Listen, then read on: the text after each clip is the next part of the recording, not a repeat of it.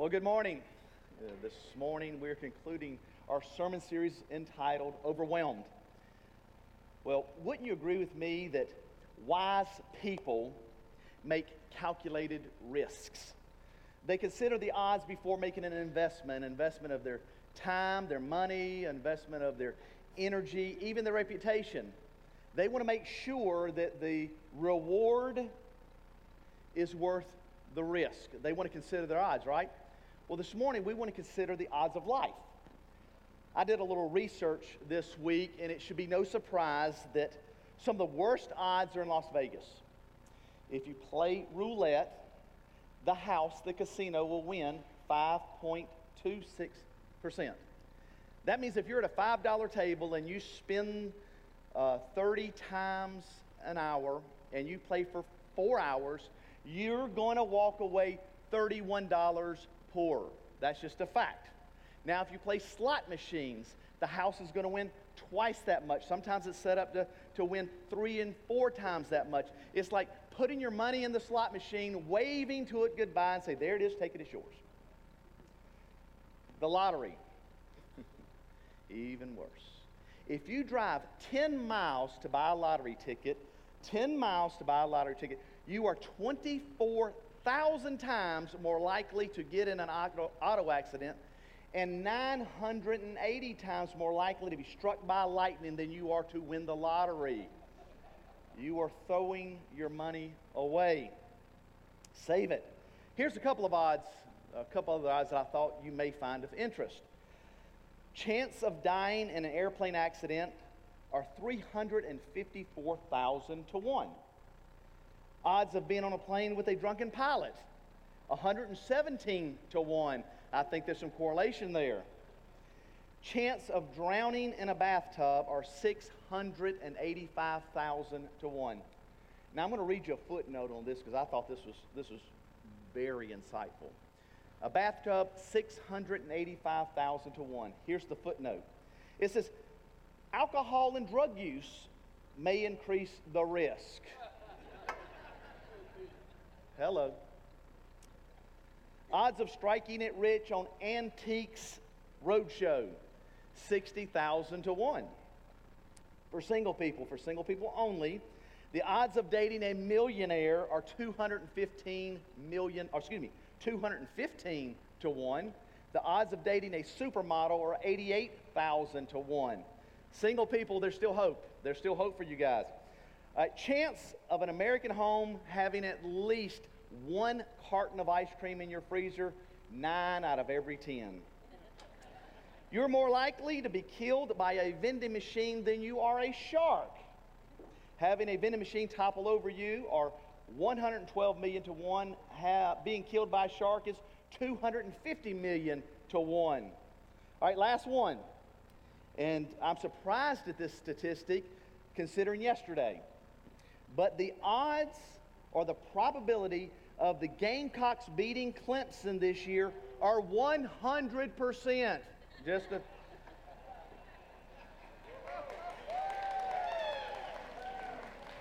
Yeah. All the Clemson fans are walking out. Allow me to share a story with you about a guy whose odds were stacked against him. As a young boy, this guy named Sparky, he was a little socially awkward. He didn't have a lot of friends. It wasn't people disliked him. People didn't know who he was. He just kind of blended in. He didn't do well in school either. In 8th grade, he failed every single subject. In high school, he failed Latin. He failed algebra. He failed English. He failed physics with a 0 average. That's hard to do. Sports, he didn't do much better. He was cut from every single team he ever went out for. But there was one team he made. It was the golf team. And the only reason he made the golf team, they were short a player, nobody else went out, so they took him. He played in 2 golf matches. The first golf match, he loses. So they have a consolation golf match just for the losers. Guess what? He loses again. There's no way of knowing how he would do it dating because his 4 years of high school, he never, not one single time, asked a girl out. You know why? Fear of rejection. Sparky, by his own admission, was a loser. He knew it. His classmates knew it. Everyone knew it. So he rolled with it. However, there was one thing that was important to Sparky, and that was drawing. He was proud of his artwork, but no one else appreciated it. He submitted to the editor of his yearbook his senior year some illustrations. Well, they were turned down. So later on, he decided to contact Walt Disney Studios. And they encouraged him to put a portfolio together and send it to them. He worked hard on that portfolio. He drew and he worked hard, and he thought it was absolutely perfect. He sends it to Walt Disney Studios, and a month later he gets a letter, and guess what? It was turned down again. Another loss for a loser. So Sparky decided to write his autobiography in cartoons. He described his underachieving childhood in illustrations. Well, the cartoon became famous worldwide. For Sparky, who was rejected again and again and again, was none other than Charles Schulz, the creator of Peanuts. And that cartoon character whose kite would never fly and who never succeeded in kicking a football was Charlie Brown. Have you ever felt like Charles Schulz? Have you ever felt like Charlie Brown, where nothing goes your way, life's against you, every single day there's a new battle? Well, this morning I want to talk to you on how to handle the battles in your life. One of the greatest examples of this is in 2 Chronicles chapter 20. This is literally an amazing story. It's an incredible story. It's one of my favorite stories in the Bible. The story goes like this. There's these three very powerful enemies of Israel. They decide if they get together and combine armies, they can defeat Israel. What's the odds? 3-1, right? Well, the king at the time for Israel was a guy by the name of Jehoshaphat. Now, you would think that this would be a story of defeat, a story of devastation, but in fact, it was not, because Jehoshaphat actually wins the battle because he does everything right. Now, some of us are in financial battles. There's a layoff at work. You're afraid you're going to be next. You have just enough money to float the bills to the end of the month, and then you find out that, wow, my kids need braces. My car needs a transmission. Some of us are in a relationship battle. Your marriage is hanging on by a thread. And you don't know what to do. You've tried everything. Your kids, they're out of control. They're keeping you up both physically and emotionally. Some of us are in a health battle. You've gone to the doctor for just a routine checkup. The doctor saw something he wasn't quite sure about, so he sends you to a specialist. They run some more tests. Immediately, they call you back and say, you need to get in here. And you were not prepared for the results. You know the battle you're in. You fill in the blanks. Now, how do we handle those battles of life? The first thing that you need to do is you need to turn to God. You need to go to God and say, God, I need you. Now, some of you might be thinking, well, I knew that. That's not real deep. We're in church. We know we should go to God first. But here's the question. Do you? You know, for me, as a pastor, you would think the first thing that I would do I'd go to God in everything that I do, but that's not true. When I face a problem or an obstacle, a battle in life, the first thing I do, it comes natural, is I map out a plan. I get everybody together, and then we execute the plan. What do we call that? Men, we try to fix it. We try to fix the problem. So when the problem, and it fails, and we kind of tweak it again, and we execute it again, and then it fails again, you'd think by now I've learned to go to God first. But I don't. Then if it fails enough, I go to God and say, God, I need you. And God says, I've been here the whole time. So the first thing you need to do is go to God first. You need to say, God, what do you think I should do in this situation? You see, you need God's perspective. You see, your perspective is limited, but God's perspective is eternal. He knows the beginning. He knows the end. He knows the past. He knows the present. He knows the future all at one time. Too often, prayer, turning to God, we see that as a last resort instead of a first choice. How many of you have either said this or have heard this? I want you to raise your hand. How many of you either said this or heard this? I guess all we can do now is pray. It should be your first choice, not your last resort. All right, let's look at the story. 2 Chronicles chapter 20. It says, after this, say that with me, after this, the Moabites, Ammonites, with some of the Mennonites, came to wage war against Jehoshaphat. Alarmed, say alarmed. Jehoshaphat resolved to inquire to the Lord. Say inquire to the Lord. All right, it says, after this, there came a battle. After this. After what?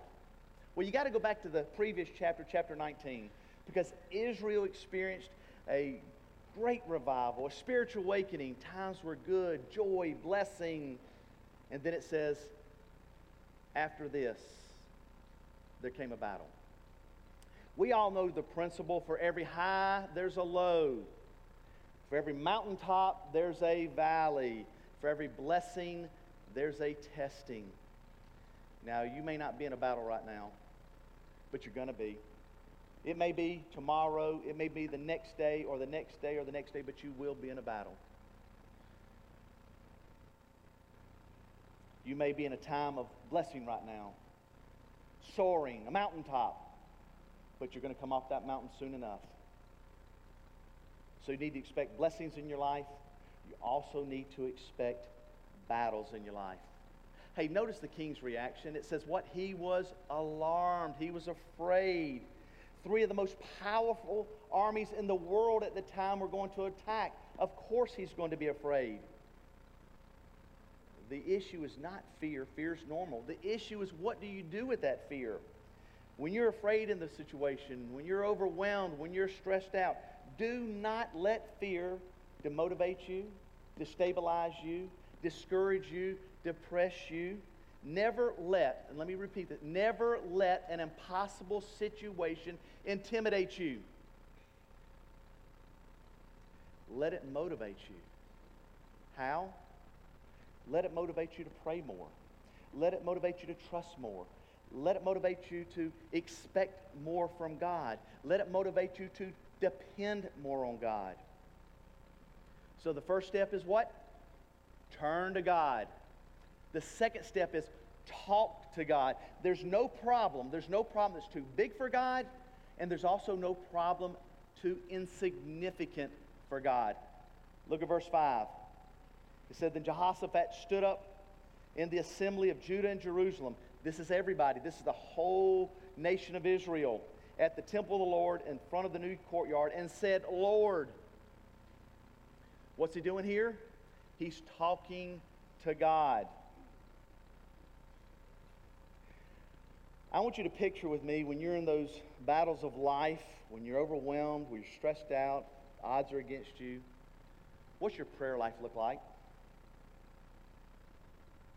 It comes alive, doesn't it? It's never been more real. Jehoshaphat, he goes to the Lord, he turns to the Lord, and he prays. And in his prayer, he gives us three things, three principles that we need to be praying when we face these times of trouble. The first principle is this: remind yourself who God is. Remind yourself of who God is. Verse 6 says, the Lord, the God of our ancestors, are you not the God who is in heaven? You rule over the kingdoms of the nations. Power and might are in your hand, and no one can withstand you.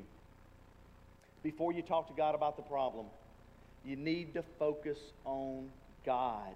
You need to remind yourself that God is bigger than any problem that you ever face. You say, God, you're all powerful. God, nothing is too hard for you. God, with you, all things are possible.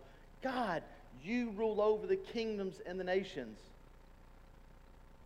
You know what's so amazing to me when we read this story is Jehoshaphat is knowing that these armies are about to attack. Instead of panicking, what's the first thing that he does? He stops and he turns to God and he prays. So remind yourself of who God is. Second principle, remind yourself of what He's done in the past. Remember the blessings in your life. Remember the miracles that He has done in your life. Look at verse 7. Our God, did you not drive out the inhabitants of this land before your people, Israel? Now he's going all the way back to Moses and Joshua. He's saying, God, didn't you give us this land in the first place? God, didn't you do miracles to get us here? And then the third principle is ask God to do it again. Verse 12 says, our God, will you not judge them? Another translation says, oh God, will you not save us? Oh God, will you not stop them? He said, how about an instant replay, God? How about a repeat performance? Do it again. That's how you pray when you're facing these battles of life. Regardless of the situation, remind yourself who God is. Remind yourself what He's done in the past. And then you ask God to do it again. Once you've done that, you're ready to talk to God about the problem. And that's the third step. Be transparent with God. You need to be open. You need to be honest with God. Guys, He already knows your heart. Look at verse 12. Jehoshaphat is going to the Lord in prayer, and he says, for we have no power to face this vast army that is attacking us. We do not know what to do. Have you ever felt that way? Lord, I don't know what to do. Lord, I don't have a clue. You start the beginning of the week, and you think to yourself, man, I got this thing. I got it. But then by Wednesday, you're like, God, I'm tired. I'm exhausted. And then by Friday, you're like, God, I can't take another week of this. I finished. I quit. Can I be transparent with you this morning? Let me tell you something. Nobody loves their job more than I love my job. I love my job. I love coming to work in the morning. In fact, my problem is I stay too late. I love my job. I think it's the greatest job in the world. I love the people that I work with. I love you. I praise God every single day that He allows me to serve Him in full-time Christian ministry. I love my job. But let me be honest with you. I don't know how many times that I've been praying in the morning during my quiet time, and I'm praying over my schedule, and I'm praying over people, and I'm praying over circumstances, and all of a sudden I begin to get overwhelmed. I get tired, and I get exhausted, and I literally scream out to God, God, I quit! And God says, Scott, you feel better now? I said, yeah, I feel really good now. He said, good, get to work. That's a normal reaction, people. That's normal. It's interesting when you compare verse 12, where he says, we have no power, to verse 6, where he says, God, you have all the power. You see, guys, you don't need any power as long as God has all the power. You just need to trust Him, and He'll take care of you. When you do that, you're ready for step 4. Step 4 is trust God to help you. I'm going to reread verse 12. It says, for we have no power to face this vast army that is attacking us. Well, we don't know what to do. Can you relate to that? I'm facing a power. I'm at my wit's end. I'm at a point of desperation. I don't know what to do. You understand what I'm saying? Can you relate?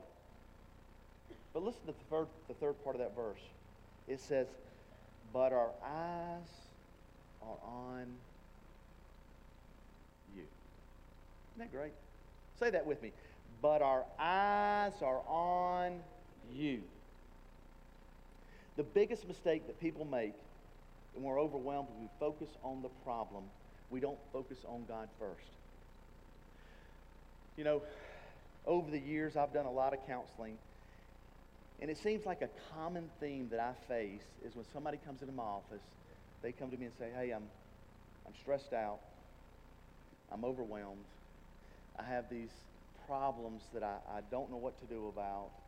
I'm tired. I'm exhausted. I'm ready to throw it in. I'm ready to quit. You probably felt that way at some point in your life. And you know how many times I've pulled out a sheet of paper and I've drawn a line down the middle and I said, I want you to do this. I want you to write down all the problems, all the things that are keeping you up at night. I want you to write those things down on the left side of the paper. And they begin writing. And they will come up with 2, maybe 3, maybe at the most 4 problems that they're facing right now. And then I say, now look at the right side of the paper. I want you to write down all the things. How has God blessed you? What's some of the things that God's done in your life that you've seen Him work? And they start writing. And they start writing.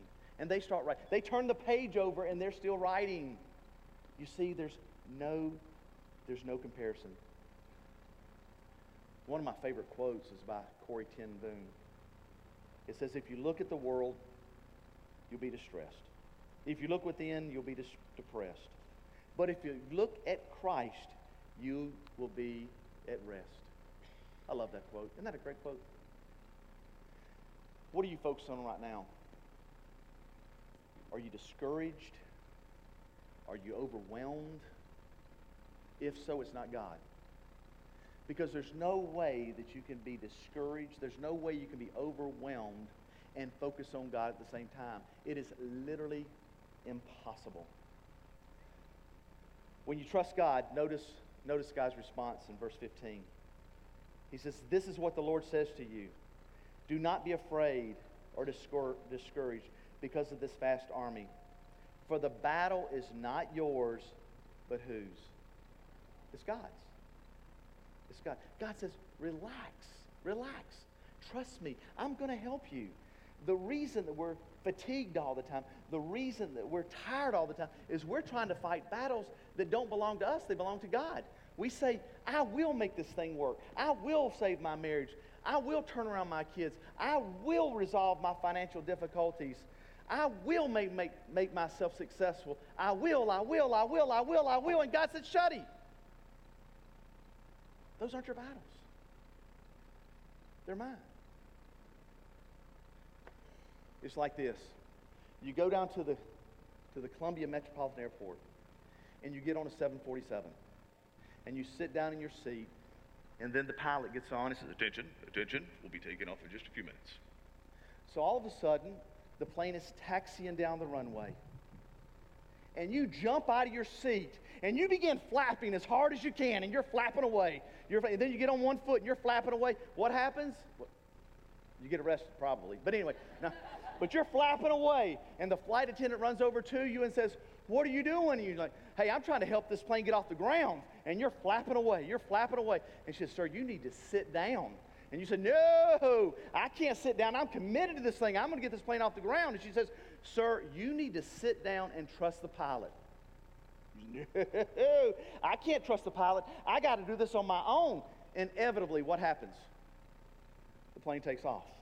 And you're flapping away. And you're flapping away. And you're flapping away. And you collapse in your chair.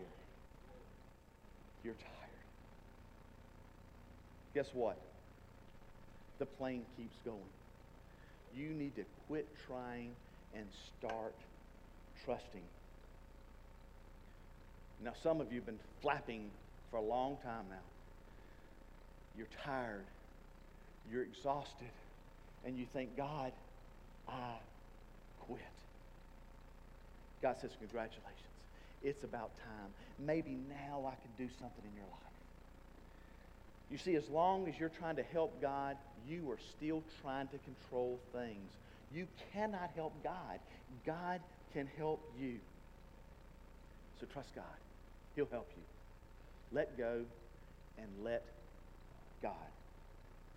Now, this is a very unusual battle. Verse 17 says, you will not have to fight this battle. Take up your positions. Then it says what? Stand firm. Stand firm and see the deliverance of the Lord will give you. Now, what kind of battle is this? You don't have to fight. So if you don't have to fight, then what do you have to do? Stand firm. I'm not going to get ahead of God, but I'm also not going to back down either.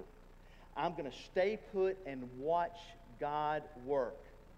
I'm going to stand firm. One of the most important truths in life that you will ever learn is this. It is never God's will for you to back down from a difficult situation. Never. You know why?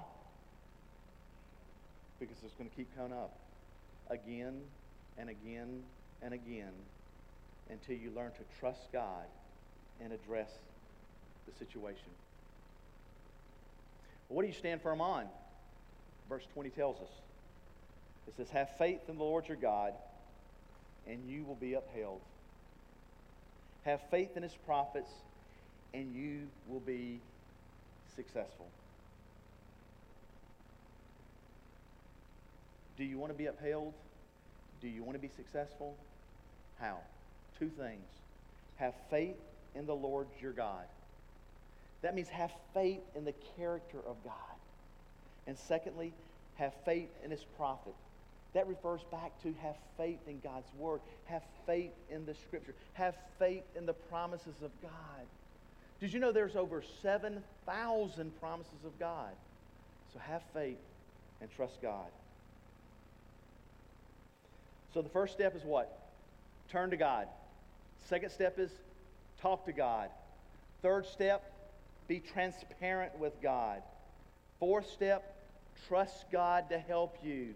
And now the fifth step, and this is going to sound strange.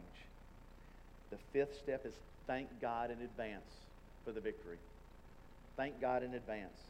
Verse 21 says this, Jehoshaphat appointed men to sing to the Lord and to praise him for his splendor of his holiness as they went out at the head of the army saying, give thanks to the Lord, for his love endures forever. Now this is a very unusual way to fight a battle. What God is asking us to do is to put the choir in front of the fighting men. Do you get that? Picture this. There's this large mountain range, and there's three enemies of Israel, very powerful enemies of Israel, are about to do battle against the Israelites. And then down below there's a valley. And then you have these lowly Israelites. You got the picture? And then Jehoshaphat, he comes up to everybody and he goes, all right, guys, gather around. Everybody. All right. Here's God's plan. Do you guys sing? Then he takes those guys that sing and he sends them out into the battle before the fighting men. So they're out there singing, thanks be to God. I'm making this up. For your love endures. Now you know I don't sing in the choir. For your love endures forever. Thanks be to God. And they're out there bouncing around. Can you imagine David Strode out there leading them, bouncing around? Thanks to God for your love endures forever. And you know what's happening here? The enemy armies are going, what is going on? The Israelite army said, I don't know. What is going on? Even the choir is saying, I don't know what's going on. But don't miss this. This is important. There's symbolism here. There's symbolism here. They were thanking God in advance for the victory. You see, if you thank God after the problem's solved, that's gratitude. But if you thank God during the battle or even before the battle, that's faith. Notice what happened. Look at the effect of the praise in verse 22 and 23. It says that they began to sing and praise. The Lord set ambushes against the men of Ammon and Moab and Mount Seir who were invading Judah. And they were defeated. The Ammonites and Moabites rose up against the men from Mount Seir to destroy and annihilate them. After they had finished slaughtering the men from Seir, they helped to destroy one another. Do you understand what's going on here?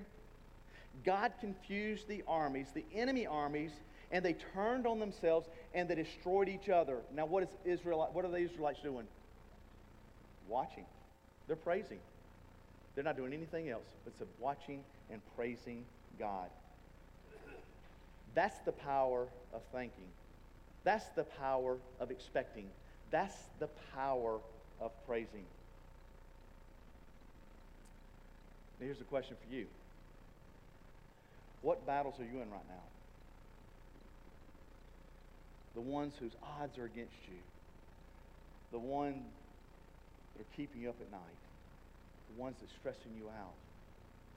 The ones that's saying, I can't go on like this. The ones that you want to throw in the towel and say, I quit. When are you going to start thanking God? After it's solved? Because that's gratitude. Or now, during the battle. That's faith. Now, if you keep reading the story, it takes the Israelites 3 days to carry off all the plunder, 3 days to carry off all the spoils of war. Then on the fourth day, you know what they do? They have a party. They have a worship service like no other worship service. And you know what's so amazing? When Christians act the way they're supposed to act, the world takes notice. Let me continue reading verse 29 and 30. It says, the fear of God came on all the surrounding kingdoms when they heard how the Lord had fought against the enemies of Israel. And the kingdom of Jehoshaphat was what? Was at peace, for his God had given him what? Rest on every side. Wouldn't you like to have that in your own life? Wouldn't you like that to be true in your life? To have peace and rest on every side? The family side, the career side, the financial side, the social side, the physical side. Peace and rest on every side. Well, how do you get there? First, turn to God.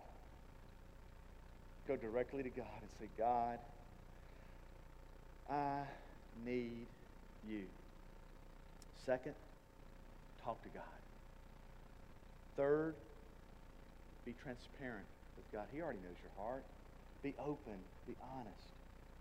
Fourth, trust God to help you. He loves you. How many people have children? How many have children? Do you love your children? Yeah. You love your children. And your children can trust you, can they not? I've got 2 children. Let me tell you something. I love those kids more than anything in the world. Sometimes too much. And do you think those children can trust their father? Well, sure they can. Let me tell you something. God loves you infinite times more. Do you think you can trust him? You better believe you can. He loves you. And once you do that, the 5th step, the final step is what? Thank God in advance for the victory. Let me pray. Father God, I just want to be real this morning. Father God, it seems like too many times that we come to church and we act like we have it all together, and the truth be known, Father, we don't. Father, you know our hearts. You know our situation. You know what's going on in our lives, God. Every single one of us are fighting battles at some point or another. But Father God, I know how much you love us. And Father, your desire is for every one of us to just turn to you, talk to you, be transparent, trust, and then thank. Father God, I pray right now that we're authentic, we're genuine, we're real. God, forgive us where we try to do on our own. We know we're going to fail time and time again until we learn just to trust you. So, Father God, you know our hearts. God, I pray that we just turn it over to you. And Father, some of us in here maybe saying, hey, I don't understand really this whole trusting God thing. I don't even know who God is. I want to know, but I don't know.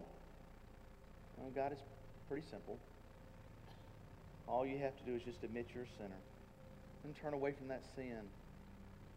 We know that God's Word says we all sin. We all fall short of God's glory.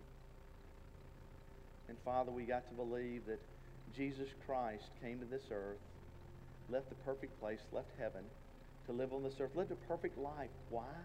To take our sins away, to die on a cross. But Father, that's not the end of the story. Jesus was resurrected. We worship a risen Lord. Last thing we have to do is just commit. Just commit our lives to you. Confess that you're Lord of our lives. Father, all we have to do is say, hey, God, we want to put you first in everything that we do, or at least attempt to. Once you've done that, you just say, Lord, come into my life. Come into my heart. I want to trust you. You know, there may be somebody here today that says, you know what, I want to do that. I feel God tugging at my heart. I don't have that relationship with God, or I'm not even sure if I do. Well, you can be sure today. Just pray this prayer silently. Just pray it to yourself. God hears it. God, I'm a sinner. Forgive me. I do believe Jesus Christ died on a cross for me. He took my sins away. He took my sins past, present, and future. God, I want to live for you. I want to commit my life to you. Please, Lord, come into my life. You know, some of us in here, well, they just need to recommit their lives. They're going through battles and they don't know what to do. They're at their wits' end. They don't have a clue. Father, one of the greatest promises in the Bible is I'll never leave you. I will never, ever leave you. I'm there. I'll never forsake you. Well, sometimes we don't feel your presence. We need to just say, Lord, I'm tired of playing games. I'm tired of running. I want to live for you. If you prayed that prayer, God's Word says, if you call upon the name of the Lord, you will be saved. What an amazing promise. You're saved. And if you prayed that prayer, we'd love to hear from you. I'll be down at the front in just a few minutes. I would love to talk with you, love to pray with you. Father God, we love you. We trust you. Thank you, Father. Amen.